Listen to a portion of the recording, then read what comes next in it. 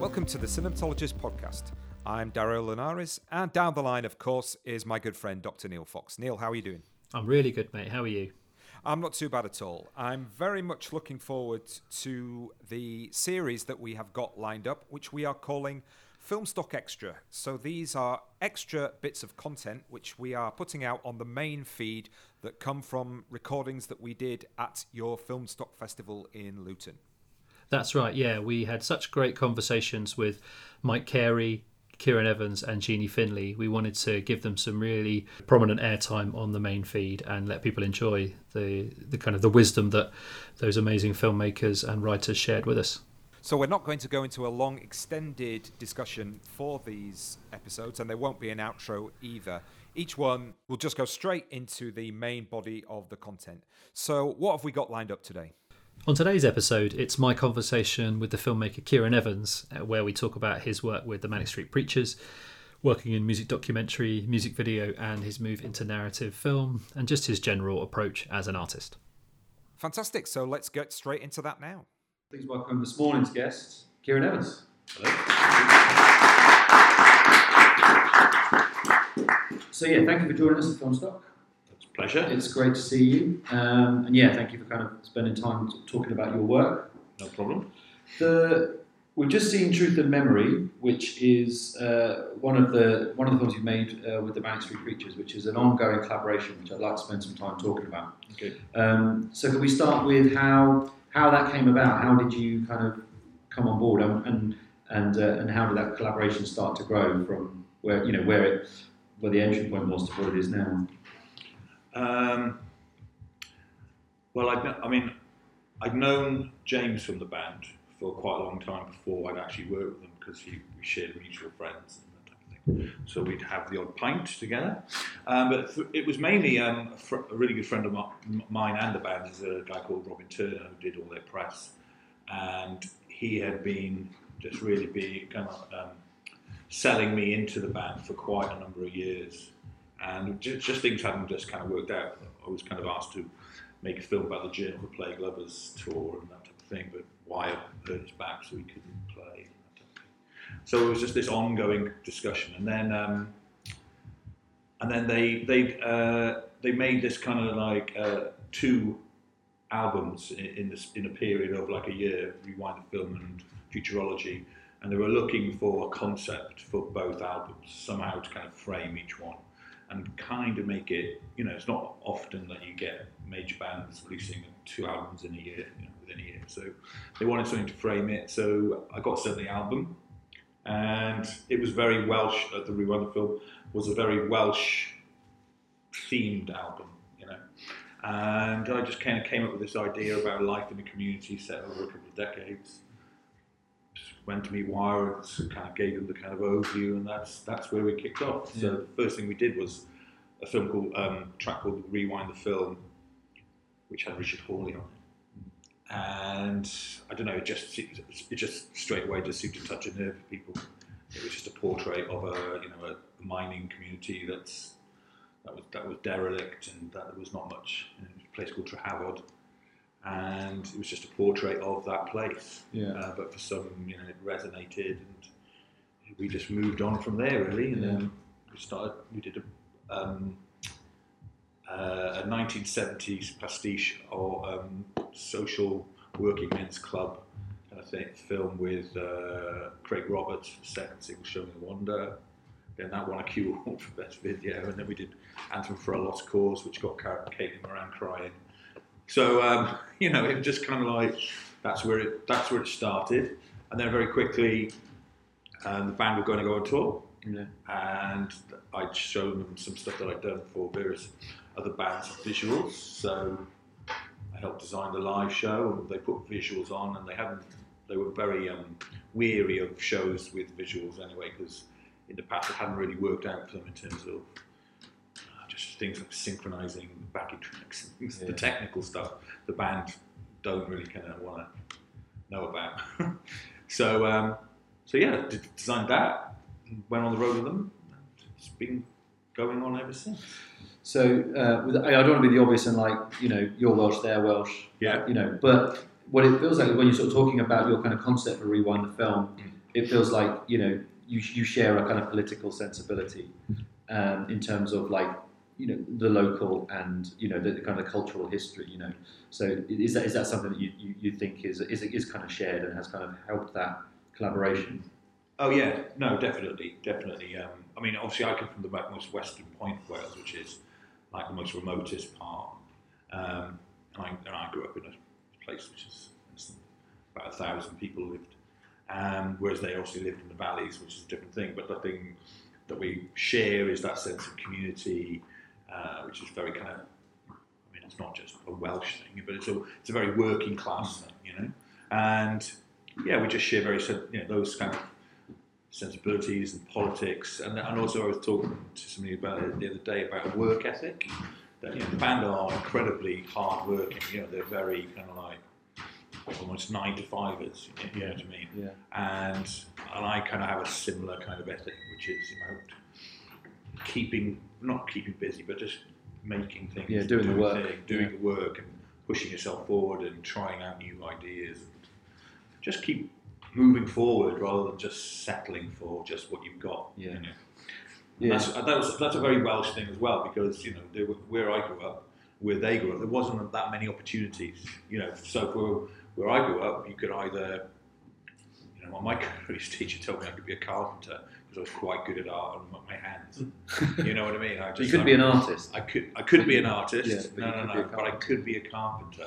And that for me, careers advice at 15, I was just absolutely damned if I was going to be a carpenter. Yeah. You know what I mean? I wanted to be an artist.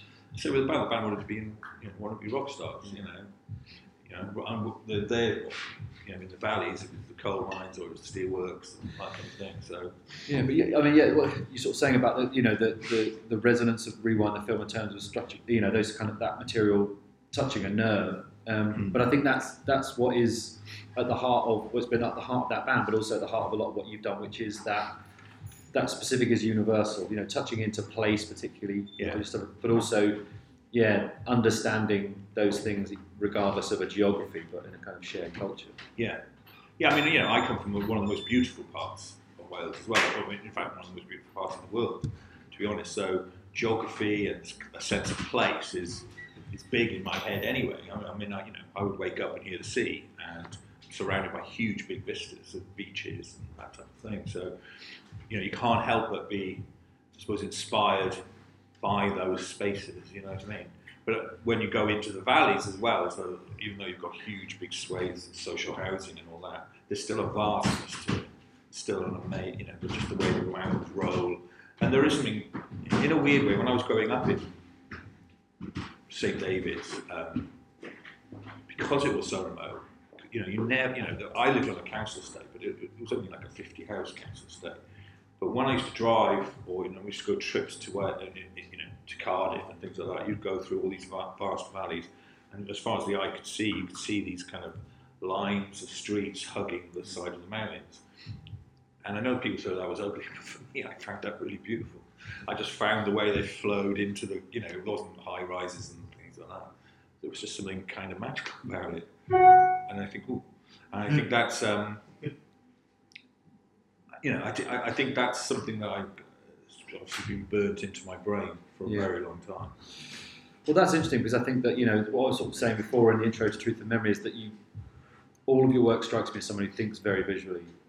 And then what I was interested in kind of talking to you about in terms of the Manics is they've always been a very visually driven band, and they've got a strong sense of what they want the music to look like, which might seem like a weird thing. Yeah. But in terms of, particularly the early kind of the way they would present themselves, their artwork, but then also their visual presentation of shows and stuff. So I wonder what's it like for you as a filmmaker to work with people who have a kind of distinct visual history, but also are they still interested in kind of having control of not what you do, but understanding how what you want to do fits in with what their idea of themselves? Yeah, I mean, you'd be a funny band if you didn't kind of want to kind of have some sense of creative direction in what your vision is. I think the thing that I think we've got between myself and the band is kind of a shared vision and a shared trust of what what I'm trying to do for them. Yeah. So so there's always a two-way conversation going on. It's always with Wire.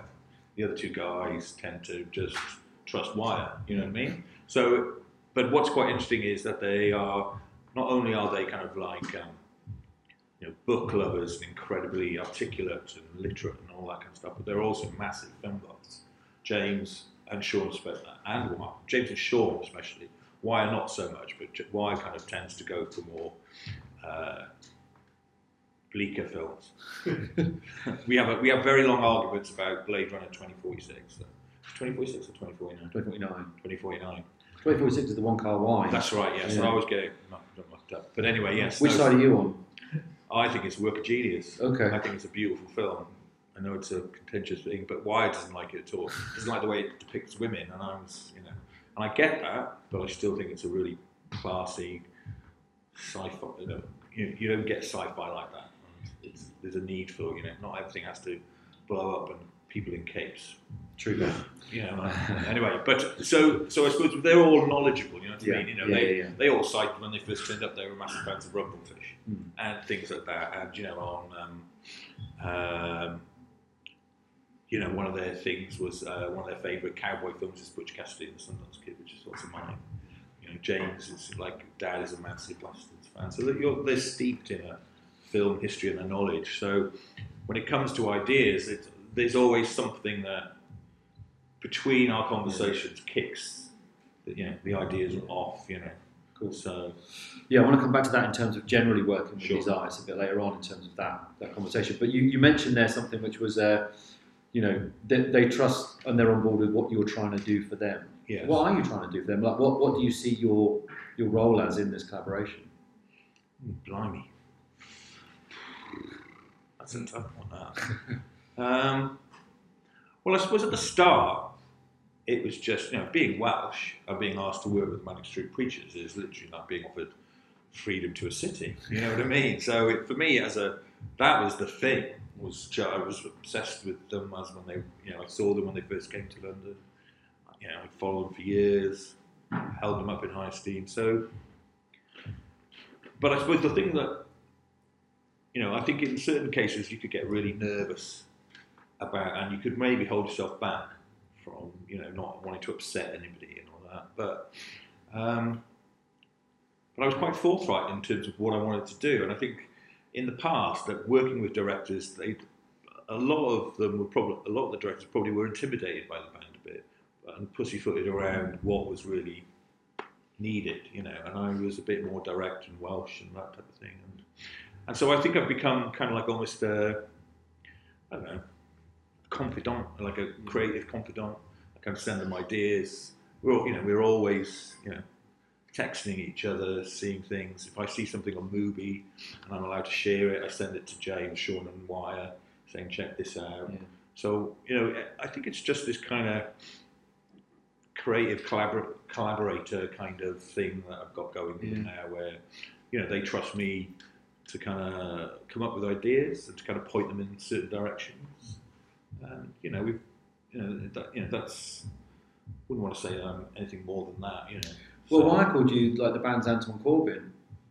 Yeah, it did. Which I don't know if that was tongue in cheek or not, but it definitely feels like you're creating a body of work which you do feel like someone who is a great visual translator for what they're doing, both at the shows, but also in this kind of increasing body of work that you're making to document them. I mean, I would never put myself up with, as Anton Corbijn, the photographer filmmaker, is a genius. And I loved. I mean, we talked a lot always about things like what Anton Corbijn brought to Depeche Mode, and that kind of identity that he brought with the Super 8 and all that. And obviously you've done that with Joy Division, but you can't. You see that relationship has been going on ever since. And I think that was what he liked working with me about is this. There's clearly conversations going on all the time, And I think, Wire likes a chat.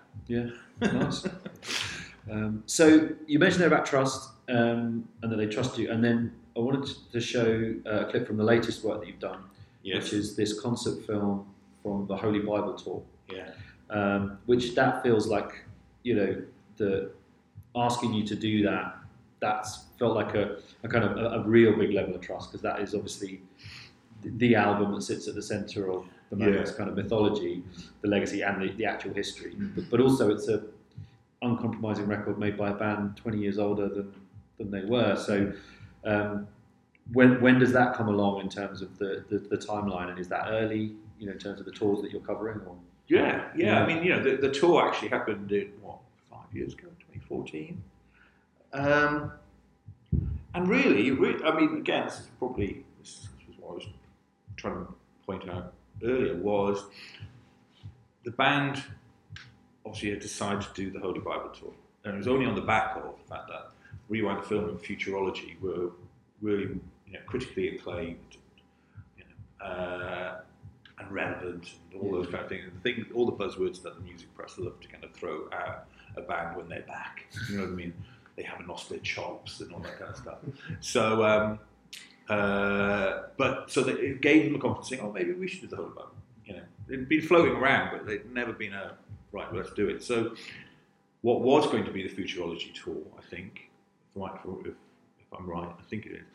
Basically, they decided, "Oh no, we won't do Futurology. We'll do Holy Bible." And obviously, then they bunkered down, and then obviously, the nerves come back, and it's such an intense record, and self-doubt comes in about what are they going to do the record justice by playing it live. All those elements come in. So when the planning started about the tour and all that, I said, you're going to get somebody to film this, aren't you? And they go, no way. It's just like, if it's shit, we don't want anything going on the record, And I was like, well, that's just crazy. And then, and I was going, no, we just, we don't want a multi-camera thing, we don't want to record it and all that. And I just look, I'm not suggesting that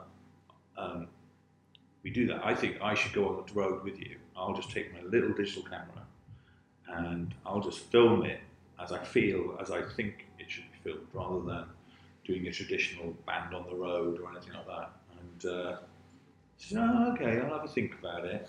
And then they said, well, I'll talk about it. Maybe you can come. I mean, what do you think it's going to be like? And I was going, well, actually, to be honest, I don't know. But I said that the way I got it in my head is, imagine if Gaspar Noé was directing this film, then this is what he would do. And you go, yeah, okay, that's great. That's all that kind of.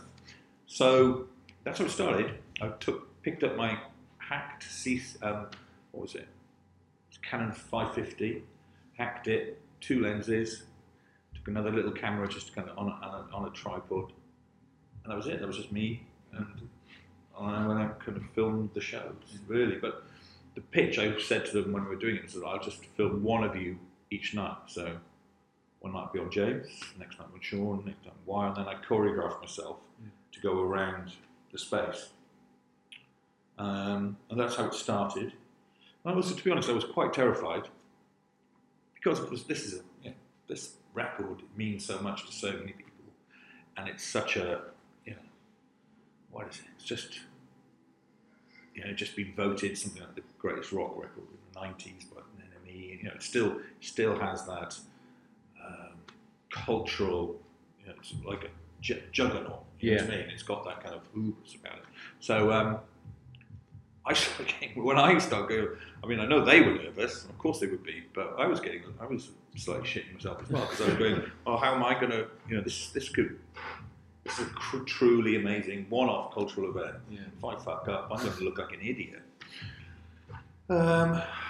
So there was certain nerves, and I had kind of played it out in my head about how I wanted to shoot it, which was no wides, or if there was a wide, it would be kind of seen almost as it was the perspective of a person, not like a camera or such like that. So it was this idea of lots of looking eyes, and and as the tour progressed, I noticed that the fans were just completely lost in it. Yeah. So after a couple of nights, there was something about it. I felt we've got something. I don't know what it is yet, but everything I'm shooting just feels exciting, and they were amazing shows. They were absolutely spine-tingling electric shows, and I don't think I'll ever experience something like that.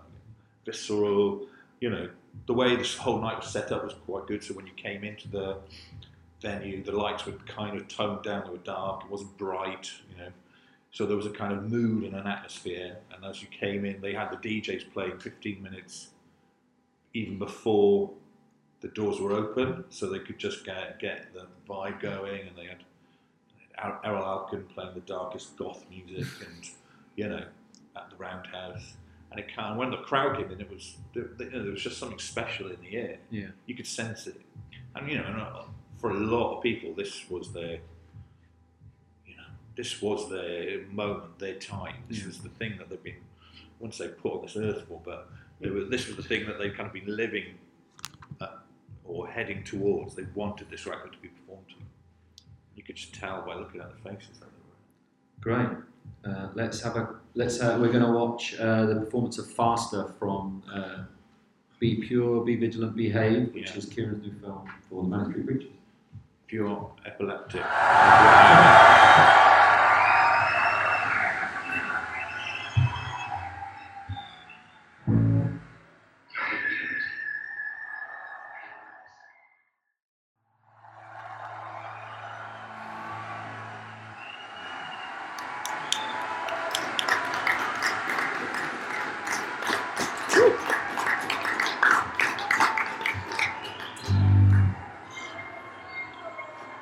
They don't play anymore.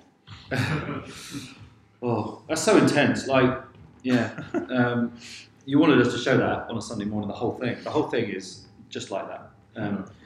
It's an extraordinary piece of work. And essentially he would talk about, kind of the way you showed it to build the trust, because I think that, that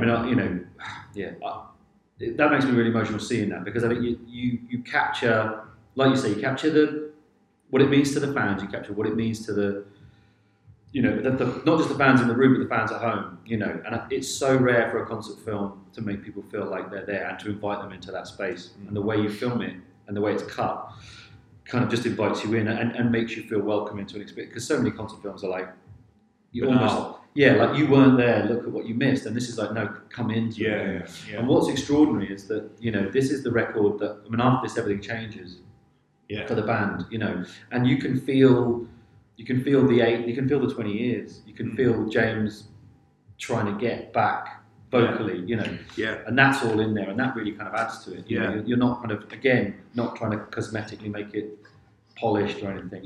It's a hell of a performance. I don't mean that in a negative, but in that sense of try and make it feel like they can do what they did 20 years ago. But that's not the point, is it? No, not at all. And also, the difficulty with the Holy Bible is that it's now framed as Ritchie's album. And Ritchie was an amazing lyricist, but he was a terrible musician. So there were, just like film, there's pictures and there's sound. And so there were 3 other people involved in the making of that record. And the way it's not them, but it's the way music journalism tends to find a story where there isn't one and all that kind of thing. So when they started going on the Holy Bible, you could definitely, they were not going to just casually do it. It wasn't going to be simply read the Return King Part 22 or anything like that. This was going to be one tempo moment, and that was it. So, especially with James, there was so much riding on him, really. I mean, just singing those lyrics. I mean, just watching him practice it, and how the hell's your brain spit those lyrics out so quickly, and then play guitar like that, and also, and it's not just guitar; he's hitting pedals and he's moving around the stage. And it's like, what kind of superhuman head is doing that? But also the other thing is, in the whole film, I did a thing with Shaw where I just wanted to kind of concentrate on his face, because it's the one person that you don't really get to see. And the film opens with a lot of Sean. Really kind of close up. And you see the intensity in his face as well. That's the thing that kind of... And I started shooting, actually, to be honest, I started the film actually with Sean, actually, because I just thought I'd play safe, which was the stupidity decision to make, because luckily, I decided that I want to be invisible for the first bit of the shooting. So I decided I'd start with Sean and I'll hide behind James's guitar amps. And there was loads of camo netting, so it made kind of it quite interesting and could set up, and got this really nice shot of when they were doing a sound check. I was like, okay, so this could be good, and I've got good angles. And the one thing I didn't obviously factor into my position, and it was a very tight squeeze, was the fact that I was actually, unbeknown to me, sitting right next to a dry ice machine and a strobe. So literally, when I was just got ready to go filming, and obviously the lights go down and a bit of music comes on, to build anticipation on, and then just as I could see the band coming on the stage, this massive cloud of dry ice just absolutely just blows into my face, freezes half my left hand, half my face. I'm going, oh my god, I've got dry ice in my eye, can't see anything. And then the band, they come on, and I just about steadied myself to get ready to go.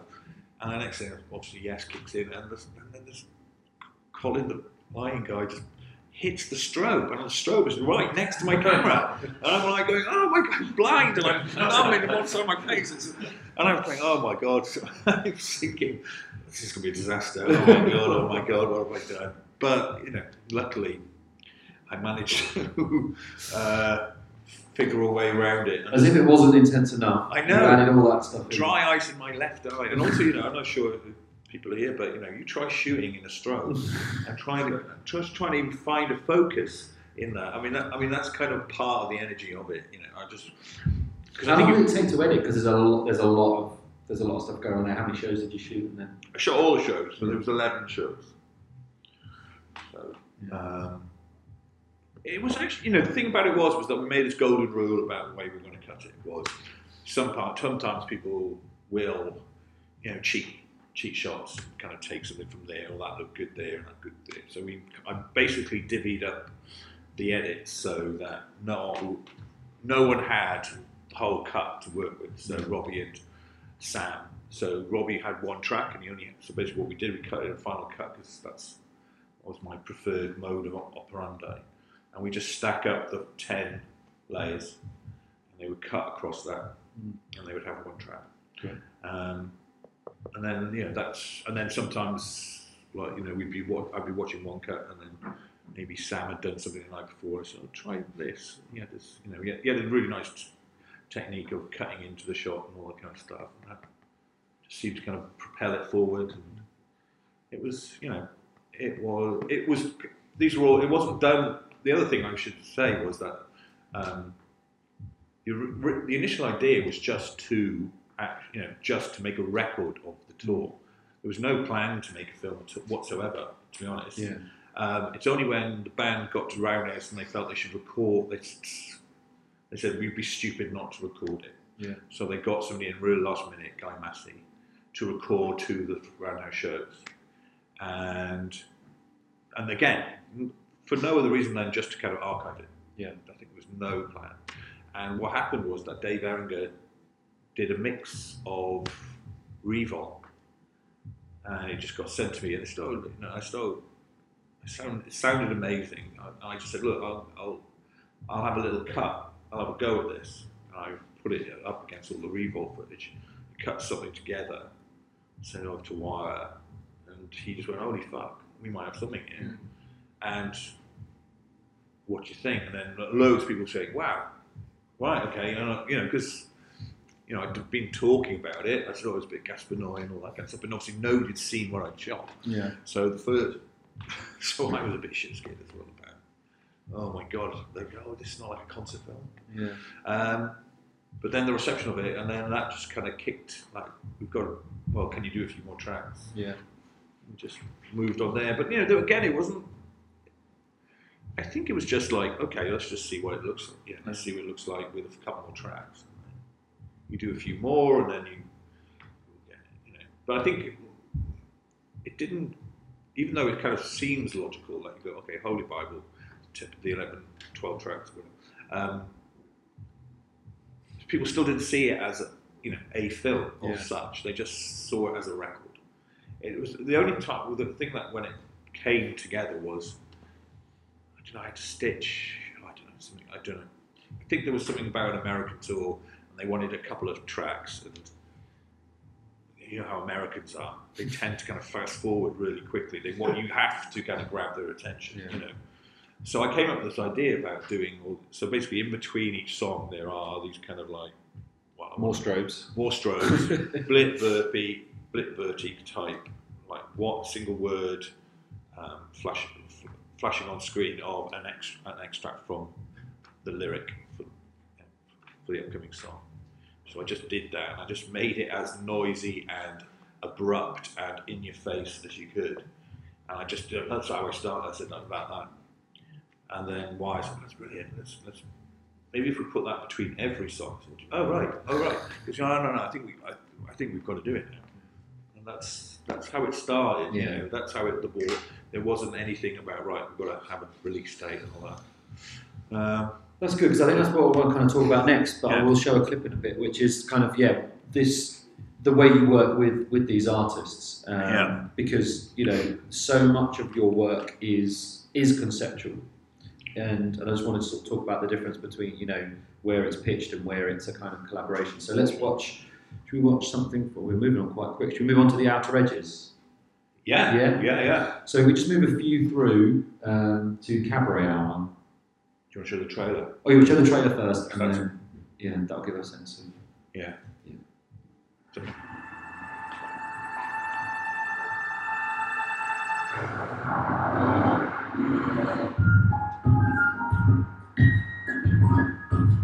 One of the rules is no politics, no religion, no sex.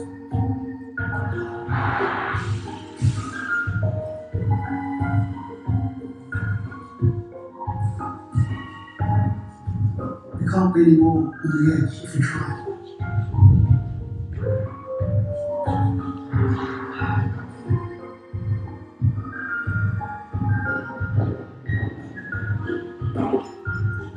All you're doing is working with the basic forces of nature. Regardless of what you do, they'll carry on.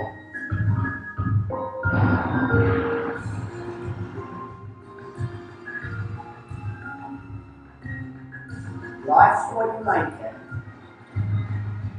It could have been better, could have been worse.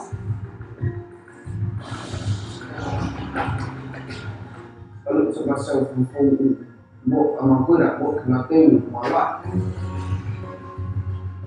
My dream is to get out of here, but I wouldn't. It's home.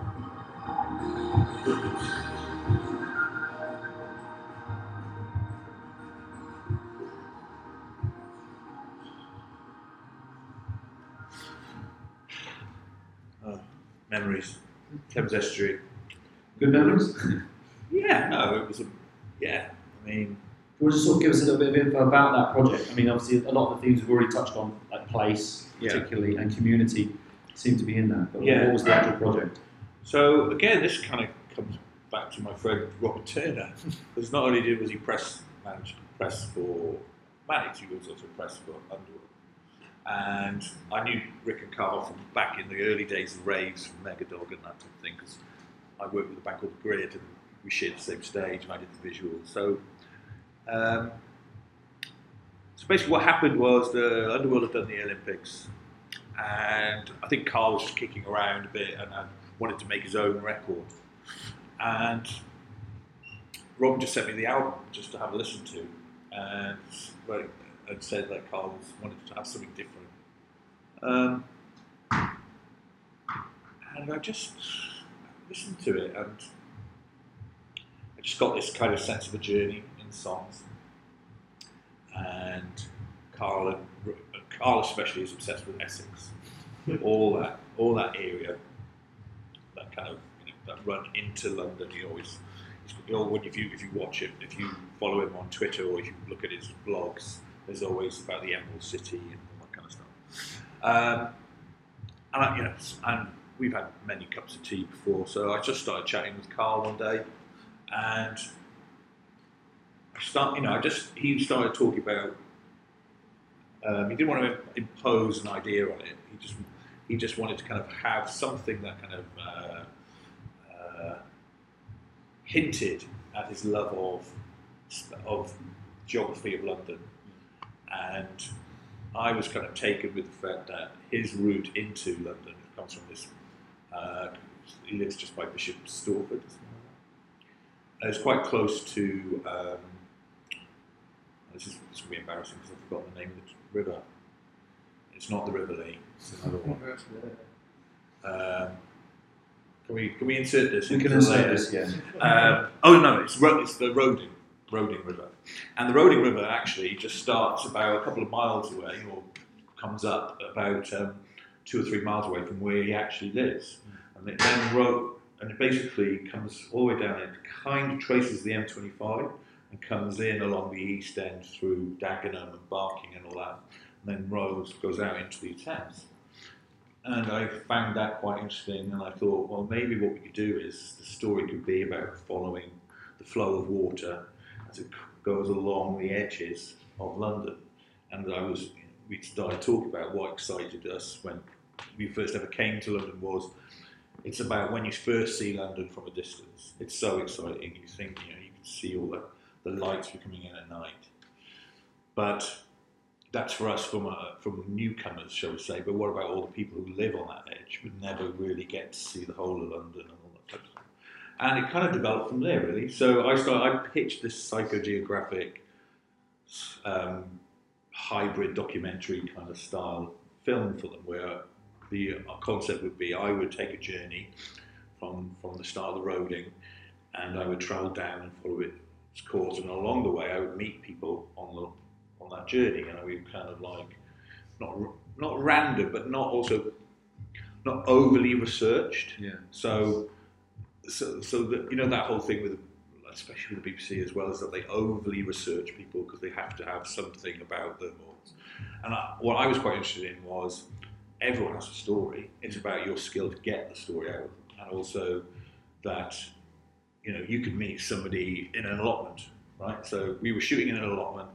And that was the first part of the film, and we had these 2 guys lined up, and they were all right, you know what I mean? They were classic, but they didn't really have anything. They weren't throwing themselves personally into it.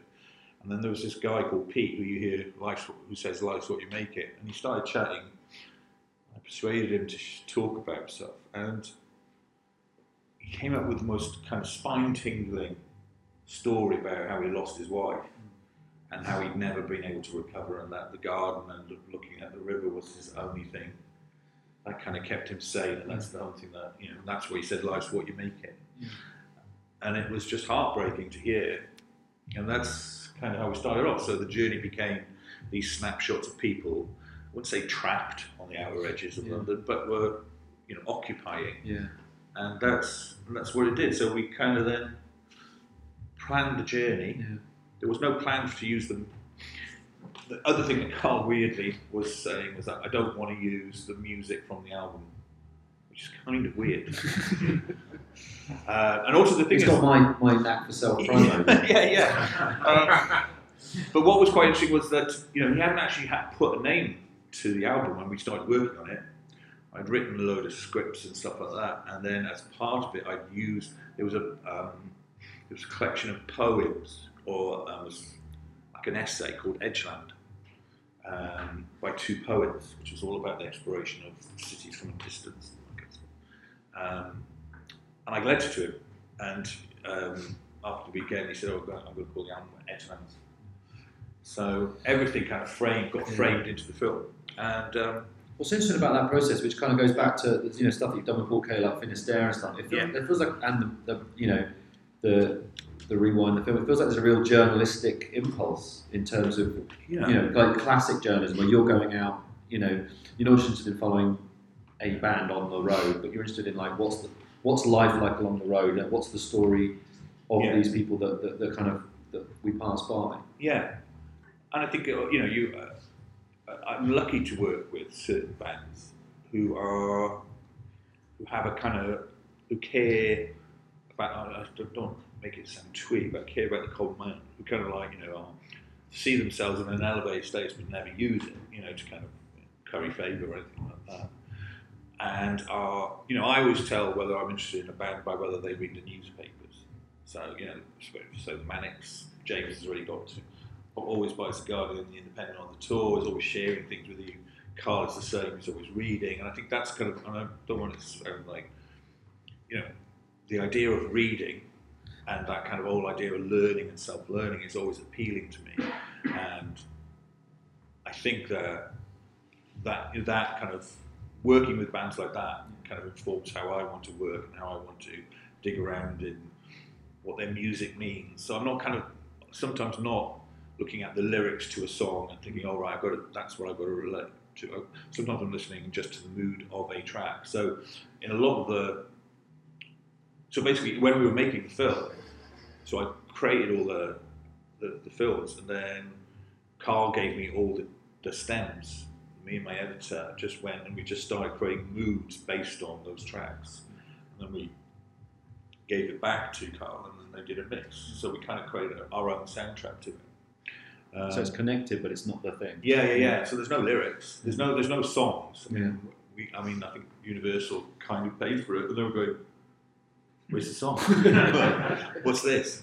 But it was amazing. And then from that, Carl, we got approached for Carl to do a live soundtrack performance of the film. So we did the closed East End Film Festival and things like that, where what we created as the film became his performance. And what you'll hear when we show this clip, I think. But so what Carl's presence in the film became this narrator, because I thought he's got an amazing speaking voice. We tried a few other people, and I just went up to him and said, I think the thing is, you're just pushing yourself away from this project because you don't want, but your voice needs to be heard. And if we're not going to use your lyrics, we should we should hear you speaking. And then he said, "Oh, I don't sure I can write the narration." So we'll write it together then. Yeah. And also, we'll just put sequences up, and you'll look at them and you can respond to it, and we'll try a few things. And that's how it starts. Great. Well, let's hear a little bit of that.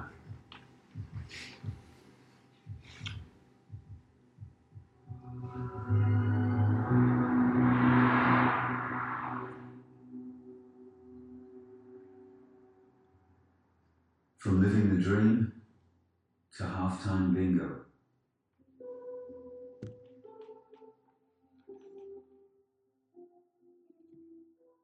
Beer,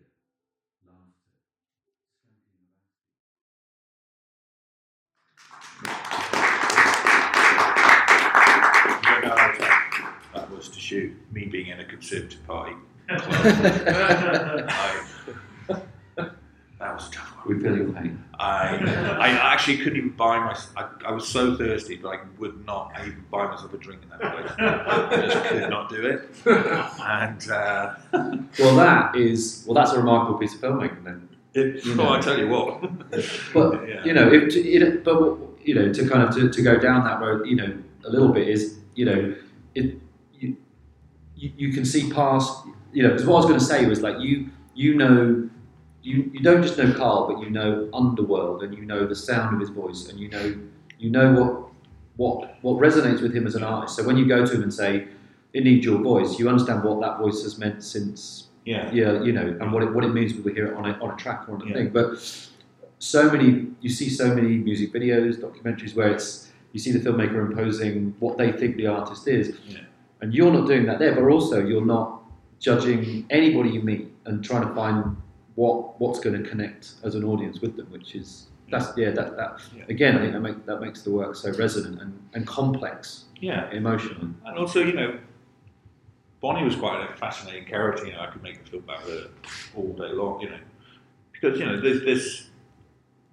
When Carl was asking me, "Why are you going for this business?" because there's this other side to music and this whole other world. We think about the music business as Taylor Swift and all that, but there is this underbelly of music. People who earn across from playing music, but they will go and play for 50 quid in an OAP zone for a lunchtime gig, and they, this is their journey. And then they, especially around the East End, there's loads of, kind of people who just do this kind of gig, which is like, getting up on a Monday morning to go and play to like, I don't know, 15 OAPs for like, for an hour. You've got to have some balls to do that. You know what I mean? There's a huge admiration for somebody who loves their music enough to do that. It's not. Jo was going. She was saying, I don't really have to do it, but I see what happens in their see what happens to their faces when they sing a song, and that's my payback. So when you go to her site, it's quite funny. When you go to her webpage, she has all these dates. She's a bit like a tour date. It is just exactly like watching the band, but you see all these tour dates, UK tour, but it's literally all within about a 20-mile radius. They're just going up to kind of Ramsgate, down there, and then it kind of goes world tour, which is like the cruise. It's like there's just something about that kind of thing, and also that comes back to where I grew up as well. With just there was very little you could do. There was a working men's club, so that's kind of how you accessed live music. Whether it was good or bad. So it's that it's that connection to live music, which is powerful in any form, isn't it? Yeah. I mean, they were a tough crowd. I mean, what's quite funny about them is that loads of people it's a proper night, and it's a really interesting. It reminded me of home a lot, even though I was in a Tory club and all that kind of stuff about what a building means to people, regardless of your politics and all that, and that whole sense of community. And you could feel it, with Dagenham and all that, and the Ford workers, and all that decimated industry. That this is a little pocket of life that is slowly dwindling. You're looking around, and there were Zimmer frames. There's a reason why there's Zimmer frames in there. So there's a lot of people getting old, and they're not. That's your clientele, and there's nobody coming up behind it saying, replenish. You just see them dwindling, and so you could feel on that night as well as that a lot of people aren't long for this world. There's there's very few young people there. So this space is their once a week way of kind of letting go, feeling as if you're part of something. But people were turning up with like Chinese takeaway. I was like, oh no, Scampi in a basket obviously wasn't the hit there, but people were turning up with Chinese takeaways, and they were eating their food there, and it was all above board. People bringing in packs of crisps, completely undercutting the club that they're supposed to be supporting, which kind of sums up the tour issue, doesn't it? Really? You brought it back round. So we're kind of moving towards the end now. I'd like to talk about your narrative filmmaking, and very limited. Limited, but not insubstantial. And you made a film. You made short films, but you made the film Kelly and Victor a few years ago, and kind of are in that process of doing the next one. And I don't want to deliver to the BFI. Excellent. Only 6 months late. My agent probably lost his hair. But it's all about relationships, apparently. Okay. Maybe we shouldn't talk about the narrative stuff. No, it's fine. No. But I just wanted to kind of, just in terms of you as a filmmaker, because I think Kelly and Victor is such a striking film. It doesn't feel like the normal kind of I'm moving across from this thing to this thing. There's so many connections in terms of, like you sort of say, zeroing in on a relationship and a life lived in a very intense relationship between two people. Place is very important. Music is very important. So it feels very connected in ways. So I just wondered, obviously, because you're so prolific and there's that work ethic and there's that interest that brings all of this work. Just where does the narrative stuff fit for you? How do you think about it? What does it mean to you, and why, I guess, are you kind of going through that process? So, I mean, I've always loved films. I've always wanted to make films, and I've always, my mum's was a massive film buff, still is. I remember sitting down and watching Hitchcock with her when I was 7. And, from a very early age, I loved films, and I always wanted to make films. But I wanted to make films that I wanted to make, and so when I was approached by by this wonderful producer called Janine Marmont, she's seen a couple of things I'd done, and she just approached me and said, "You should really think about doing narrative work." she tasked me with this idea, like go away and think about it, go and find a story, and she's saying, maybe not write your own thing, go, find a story that resonates with you. I'm sure that says a lot about me, because we've seen the trailer. But the book, I was a massive fan of a writer called Earl Griffiths. He was a real interesting Welsh. He was kind of like, that sounds really weird, because he was considered like the Welsh Irving Welsh. Get that. He was right visceral, and his first couple of books just really kind of like were Grits, and then there was Sheep Shagger, and there was, but they were really intense books. They could really like bloody hell. But I got it. I just saw what he was getting at, and then we became friends, and he sent me a copy, like a proof copy of Kelly and Victor, and I was just blown away by it. I mean, it's very, very, very intense and hardcore in terms of its depiction of sex and that type of thing. But there was a humanity to the writing which was incredible, and also the way he constructed the story. So it's so basically half the book is just dedicated to Victor's vision on side of his story, and then the second half is Kelly's. So you're only really coming together at the end when you figure out what they've been doing, and I just was blown away by it. And so is that so? Like say, it's about, again, like all the work about the project itself, rather than like I want to be a narrative filmmaker. It's more about like I've got to find the thing that I can connect with. Yes, exactly. Yeah. So I did connect with it, and I took it to Janina, and we developed it, and it was not an easy film to finance. Let's just say that, because of the content and austerity just kicked in as well. So it wasn't something that was going to make people happy. Obviously, but I think when I think about what I want to make as a narrative filmmaker, I realised very quickly when I've done Kelly Victor and everything that came with it. There's a lot of jobbing directors out there, and I just didn't want to be I just didn't want to be somebody who goes into the cycle of making films every 2 years, and you churn and you churn and you churn, and sometimes after a while you kind of look at a lot of directors who've had showed a lot of promise, and they've just taken the paycheck, and their body of work just goes really down the dumper, and then you're caught in a cycle of you're working all that time, and you get used to the money, and the money would be great, but I would find that really, really depressing. So is that a help then, that you can kind of, you've got all these collaborators, but you can jump across a tour, a music video, a doc, and now like you can kind of just keep yourself excited. I mean, I think I'm really lucky that I can jump across these different genres, shall we say. But I think that's not just because it's out of necessity, but I actually love doing these different things. I couldn't, as I said before, I couldn't just get into a 2-year cycle of making films, because I like to kind of put everything into it. And when I did Kelly and Victor, I was so exhausted by the end of it. It was such a deep, long process, and just, my brain wasn't ready to even consider making another film. And to be honest, the idea of being on a film set for like 3 months of my life fills me with fear unless I really want to do it. Because I just couldn't. I don't like being on film sets unless I'm really in it. Yeah. So, with moving forward and finding projects, it's about, I suppose, getting your mindset right. Like, I want to make this film, and okay, this is going to take 2 years to develop, because this is a kind of.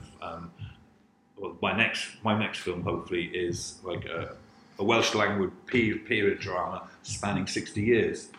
So I don't make things easy for myself. You know what I mean? So it's kind of like takes a bit of time. Yeah. Takes a bit, but because of that, because I have that goal, I can then think about other things. I can do it, but with that, that kind of thing, that point in the distance that says, right, okay, that's what I'm aiming for, and. So, it's just taken a bit of time. I think after the BAFTA thing and all that, you just get given loads of nonsense about you're a genius and all this kind of stuff by people who've never seen you work. Yeah. And you spend about a year being told you're great and you're you're the future and all this shit. And you go to meetings where people say, I've watched half your film. And they say, oh, it's so good, but I'll watch it later. I'm going, really? I say, I'll tell you what, I'll only fill in half the application for a job, for your job then, July. So you that is. I mean, I found some of the stuff that went on. I think that's the other thing as well, is that the film industry is full of very well-intentioned people, but it's also permeated with a bunch of wankers who just basically just mouth words and they don't even think about it. And it's cutting through that shit that's a problem when you're trying to make films that you want to do, because you lose all trust. I was saying about the band with mechanics and trust. Trust is really important to me. If somebody tells you something, the amount of executives who spouted shit to me in the weeks and months after winning the BAFTA, I could make a book about it. It's just hilarious. But you kind of lose all trust with people then. You just don't trust anyone. So you kind of go back to this idea of having to hold on to something a lot more. So a bit of a control freakery kind of thing. Well, I think that, sorry, I'm ranting on. No, but I've done it. But you should. No, it's all right. No, it's fine. It's good because you give me a nice segue to kind of wrap things up, because you were saying about going back to something that you believe in, and we were talking about what to end with, and we said about a film that you just made, a music video you just made with Edwin Collins that you said you were really proud of. So you're not going to show Kieran Victor now? Well, we could show the trailer. Just the trailer, but yeah. You want to see it? Yeah. Okay, right. We'll have the trailer for Kelly and Victor, and then we'll decompress of that with a little roundup, and then the Edwin Collins, the new Edwin Collins music video.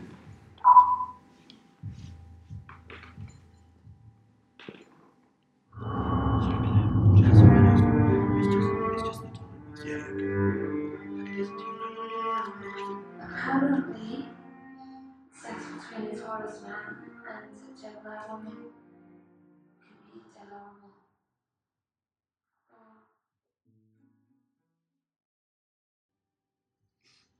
Ooh.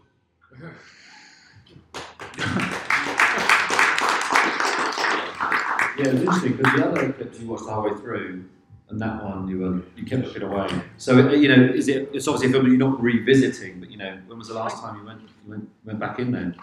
Oh, I think also because a bit like other filmmakers, once you've done the film, you don't want to watch it again because it's been part of your life for so long, and so that's some of it is that. Yeah.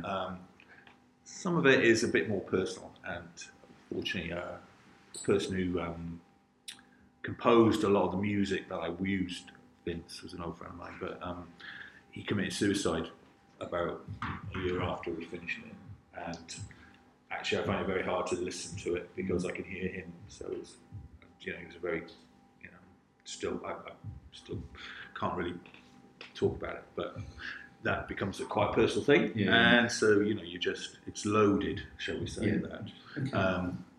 But he did a beautiful job, and he was the one. If I can talk very quickly about him, is that he gave me all these stems of tracks that he did, and like we did with Carl and the Outer Edges, I took apart the stems and we kind of built this motif, and then he went away and he kind of came up with this idea about why don't you just start with this bit of stem, and then by the end of the film you've got the whole song, but all the way through it we're almost kind of building to a song, and it was his idea, and it worked. It worked. Yeah, it's beautiful. Well, we'll wrap up now, and then we'll finish with the music video. So thank you so much for your time. Thank you so much for your work. Pleasure. Anything you wanted to say about this last piece of work before we? So luckily, I get to work with some amazing artists, and I get to work with Edwin Collins, who is just an absolute sublime artist. Given what he's gone through, it's quite amazing. And again, it's one of those things. It's all about trust. That his wife Grace is brilliant pop manager and massive repertoire. And I've done loads of pop videos for him before, and then he hadn't recorded anything new for a couple of months, 6-7 years. So they said, called me and said, what do you want to do? And we'd done performance videos with it before, with like friends and people like that. And I said, oh God, I can't really kind of do another pop performance video. So I said, I phoned her up and said, I don't really want to make a pop video, Chris, this is the thing. I don't want to do it. And she goes, oh, fucking brilliant. Brilliant, what do you want to do? She's like, well, we're reading about Helmsdale where you live. She's like, I was thinking maybe we should just do a portrait of the space where you live and where Edwin goes to walk and all that way. And why don't we use the spaces that inspire it now and it will just be, again, like a portrait of the spaces and there won't be any performance work. She said, oh, this is fucking brilliant. Edwin doesn't want to sing anymore like that. He's bored of it. He said, like, you just come up here. And so basically, about a week later, she flew me up to Helmsdale. I spent a week with them. They just drove me around this amazing, beautiful part of the Highlands. And I just got inspired. I would go off. They'd drop me off. I'd have the record in my ears, and I would just walk around and listen to the record and start filming. And then I built this portrait. So I've actually made 7 films for it, which we're going to stitch together for Bad Bay. But this is for I Guess We Were Young. Yeah. Is that the one? So yes, and again, it has this kind of echoes of your past in a weird way, because this one was a bit sleazy. I just started thinking about where people would make out in remote places, but. Coming from very remote places, I do remember what bus stops held, and things like that. So, you just have this idea, oh yeah, and then it just went from there. Right. And there's if everybody wants to go for a holiday in Scotland, go to Helmsdale, and it is absolutely stunning. As we're about to see. So, please join me in thanking Kieran Evans. Thank you very much.